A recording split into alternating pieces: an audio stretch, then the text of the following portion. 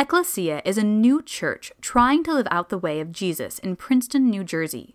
We pray this teaching invites you to love Jesus and people more deeply and to embrace the full life that Jesus offers each one of us.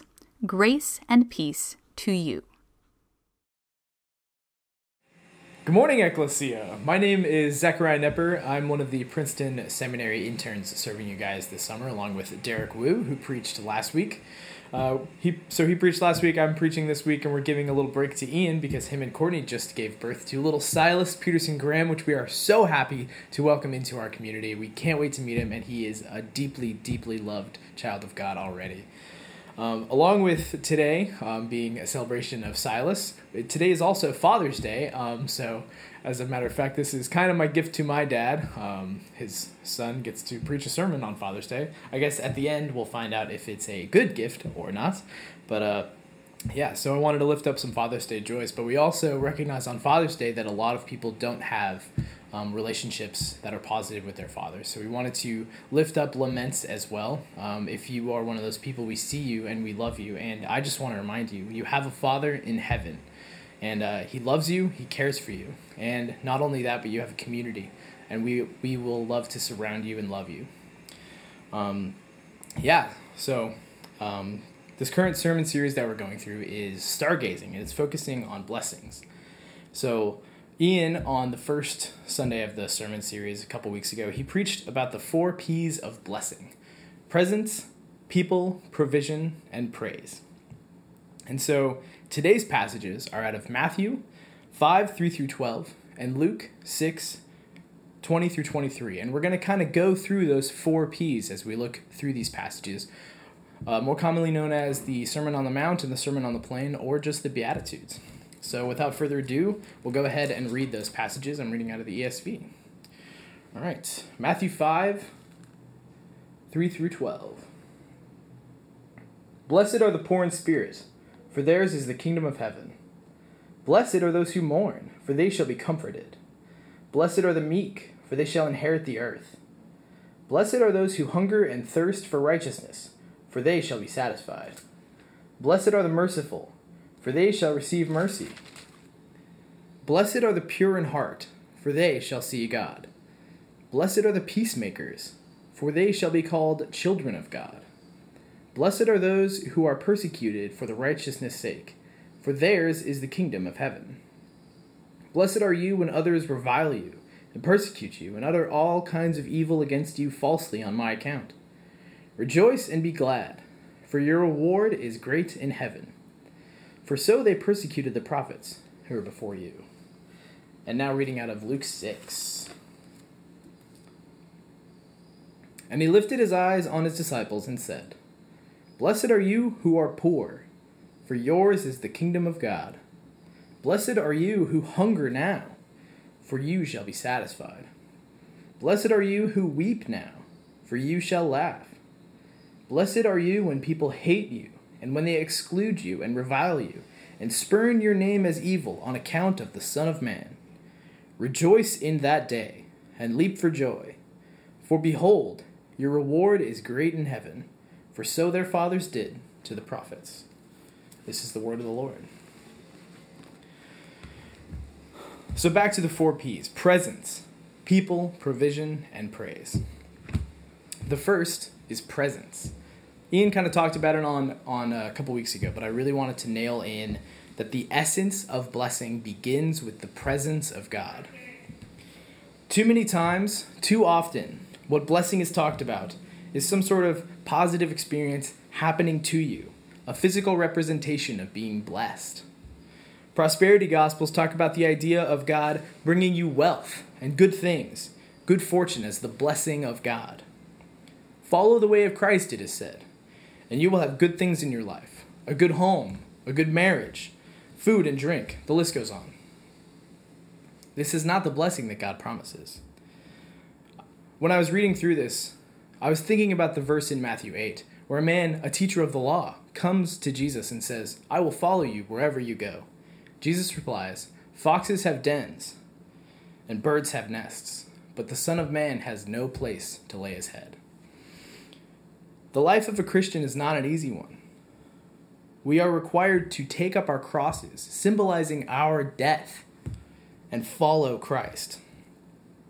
Speaking of Christ, the presence of Christ, preaching the Beatitudes, enlightens us that these are not just moral codes to attain to, like a prosperity gospel may tell you they are. Do these things, and you will have good things. Jesus is both the preacher and the result of the sermon. Jesus is proclaiming the blessing that is already right in front of you. Blessed are those who hunger, for I am here. I will bless you. Blessed are those who hunger and thirst for righteousness, for I am here. I will bless you. The presence of Christ is not just human and not just divine, but both. And I think it's important that we have these two different accounts in order to testify to that. The Matthew Gospel is spiritual, focuses on the postures of the heart and the soul. The Luke Gospel is actual, referring to the destitute and the oppressed that are in this world. Make no mistake, both come together just as Christ comes together as God and man. Both are important to the heart of God. When I was young, a lot of the Gospels and the sermons that I would hear would talk about the position of your heart. Allow your heart to become pure, and you will see God. Hunger and thirst for righteousness, and you will be blessed. And then they would talk about caring for the poor in some sort of ancillary form. I don't think that's actually what's going on here. I think Jesus deeply cares about changing the lives of those who need it for the better. When I was growing up, my father had a friend named Philip Prasad. He was a man from India. He was born into the Dalit class, which translates to the untouchables. Basically, they are the lowest of the low. Out of the grand scheme of where people come from, they don't even come from the gods. They are below the gods and therefore not considered people. Philip was given the opportunity to come to America. He was given a college education. He had a job. And he discovered who Christ was and came to know Christ. Then he realized, as he was visiting his family back home, that Christ was calling him to ministry in India, to be there, to be the voice of Christ for those people. So, him being my father's friend, and my dad's actually been part of the ministry for, I think it's 35 years. My dad took the whole family, me, my mom, my brother, and a couple friends over to India when I was 9 years old. And that was a deeply formative experience for me, because I still consider it to this day of why I do trust in Christ, why I think Christ is real and alive. When we were there, Philip was telling us a story. He was actually translating the story as a man was telling it to us, about how he, as an untouchable, was trying to find work to feed his family. And in order to get to the work that was far away, he needed to hop on a bus and go there to work to get paid. When he went on the bus driver asked him, what is your caste? Where are you from? And he said, I'm a Dalit. And the bus driver kicked him off the bus. The man said that later he came to know Christ as Phil was preaching. And he came to understand that Christ cared for him and loved him. No matter where he was from, he loved him. And even though he was poor, Christ still wanted to bless him. The next day, after that happened, the man said that he went to the bus, and the bus driver asked him the same question. Where are you from? And the man answered, I'm a Christian. And the bus driver didn't know what to do, so he let him on the bus. I don't think that's just a coincidence. I think that is an actual power of Christ thing in this world. Christ doesn't just want us to give the poor a sandwich and move on. Christ is here to change systems of power, to change people's lives for the better in real, concrete terms. I believe in that Jesus. I believe that Jesus is alive. And I believe that him preaching these Beatitudes as the preacher and the sermon, I think that is the heart of this. Speaking of caring for people, we come to the second P, which is people. This is referring to the community of faith. As I was reading through this and thinking of how to kind of connect people to the other blessing aspects, I thought of the verse from John 12. Jesus is speaking to his disciples and he says, and I, when I am lifted up, will draw all to myself. John specifically says this is referring to Jesus' death. Jesus is talking about how he would die on a cross, lifted up, and it would draw all to himself. Of course, death and resurrection is not a byword to Jesus' birth and his life. The action of Christ preaching the blessing and being the blessing, as we discussed above, leads to the community of faith being drawn towards Christ. And that's the connection I see. Jesus isn't just drawing all to himself in his death, but in his birth, his life, his resurrection, and his death, and his eventual coming again. So in terms of community, in terms of these people of faith, what does this look like? When I was young in high school and youth group, I was told that marriage looks like a triangle. You have two people and you have Christ. As they draw nearer to Christ, they draw near to each other, resulting in a happy, fruitful marriage. I do think it's a good idea for marriage, but I think it's an even better illustration of what community looks like, what the people of God look like. We draw close to each other as we draw close to our King, Jesus. So, in terms of actuality, what does this look like? Well, the Beatitudes, they're indicative of what this community of faith can look like. For those of us today who already trust in Christ, who already believe in Christ, I find it helpful to look at these Beatitudes in reverse. Matthew 5:9. Blessed are those who are peacemakers, for they shall be children of God.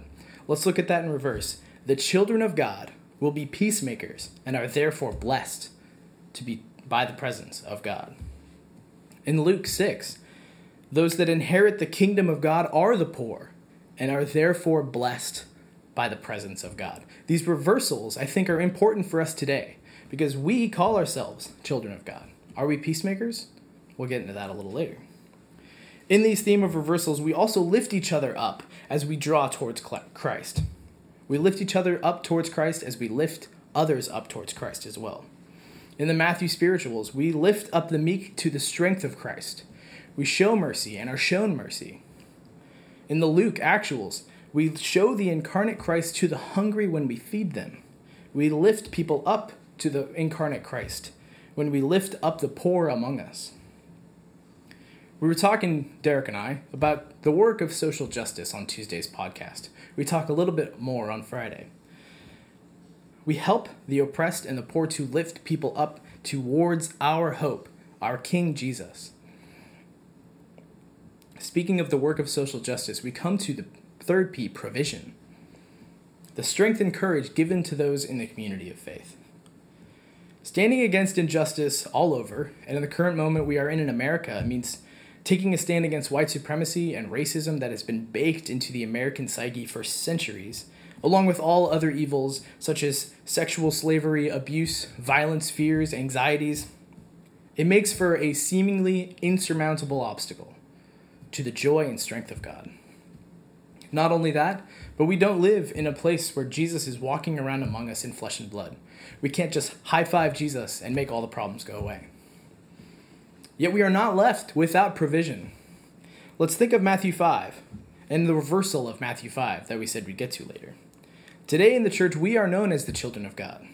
Our identity as Christ's followers is into the adoption of God's family. We are the children of God. And if we are the children of God, should we not then be peacemakers? Not simply those who calm down conflict or bury aggression down deep, but those who solve conflict and dissolve aggression. As we make peace in this world, we are blessed. And how are we blessed? With the presence of God in the Spirit. In the beginning of Acts, Jesus says to the disciples, "For John baptized with water, but I baptize you with the Holy Spirit." This is our provision today. The Holy Spirit gives us strength and power to be peacemakers in a world fraught with death and darkness. We are the gleanings of the field that provide hope to the world, that hope being King Jesus. And now we come to our final P, praise. When I think of this as an aspect of blessing, I think of praise as the outpouring of praise that comes from abundance of blessing. I think of a cup being filled up with the presence of God, filled to the brim, spilling over all around. And when I think of praise, I'm not just thinking of worship moments, singing in a crowd, or praying, having a devotional. I'm not thinking of moments. I'm thinking of a life lived with the knowledge of walking with God. Of course, this doesn't always mean that we're happy-go-lucky, joyful people all the time. That's a prosperity gospel telling you that the life of a Christian is easy. We know that it is not, for Jesus says that it's not. But God walks with both our laments and our joys. Blessing as presence is brought out in a life of praise, knowing that Jesus walks with you in darkness and in light. So for some final thoughts, the 4 P's. Presence, that we are blessed by the presence of God and the two-natured Christ. People, we are in a community of faith that draws closer to each other as we draw closer to Jesus and lift up those who don't know Jesus towards him. Provision, that we are sustained by the Holy Spirit in our work of bringing hope to this world. Praise, that we live a life of praise knowing that we are walking with our Redeemer. What does this mean for you this week? A lot of my sermon has been talking about large themes. The Christian walk as it looks over a lifetime, what it means to be a church. But how can you experience the presence of Jesus this week?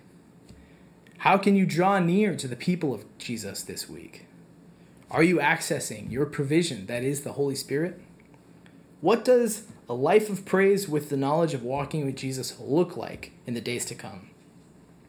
I don't necessarily have the answers for you. We as a community can draw close to each other in talking about these. Derek and I, I'm sure, will talk about it more on our podcast, shameless plug. But as a church, I think it's important that we think about these questions as we go into our daily lives, with our families, with our friends, especially in a time of pandemic when we aren't seeing each other very often. I think it's very important for us to individually and communally think about what it means to have these 4 P's throughout our life. So in closing, I'll pray us out. Heavenly Father, we thank you for the blessing that is your presence. We thank you for your provision, that we get to live a life of praise with your people. As we go into this week, I pray that our community of faith, the church, both intimate and global, can find ways to access you this week. I pray that in these times of darkness, that we continually access your provision to give us strength. Thank you for these Beatitudes. Thank you for being the person to preach to us. And thank you for sending your Son to us. In the name of Jesus, amen. Thank you for listening to our podcast. For more information, please visit www.ecclesianj.com.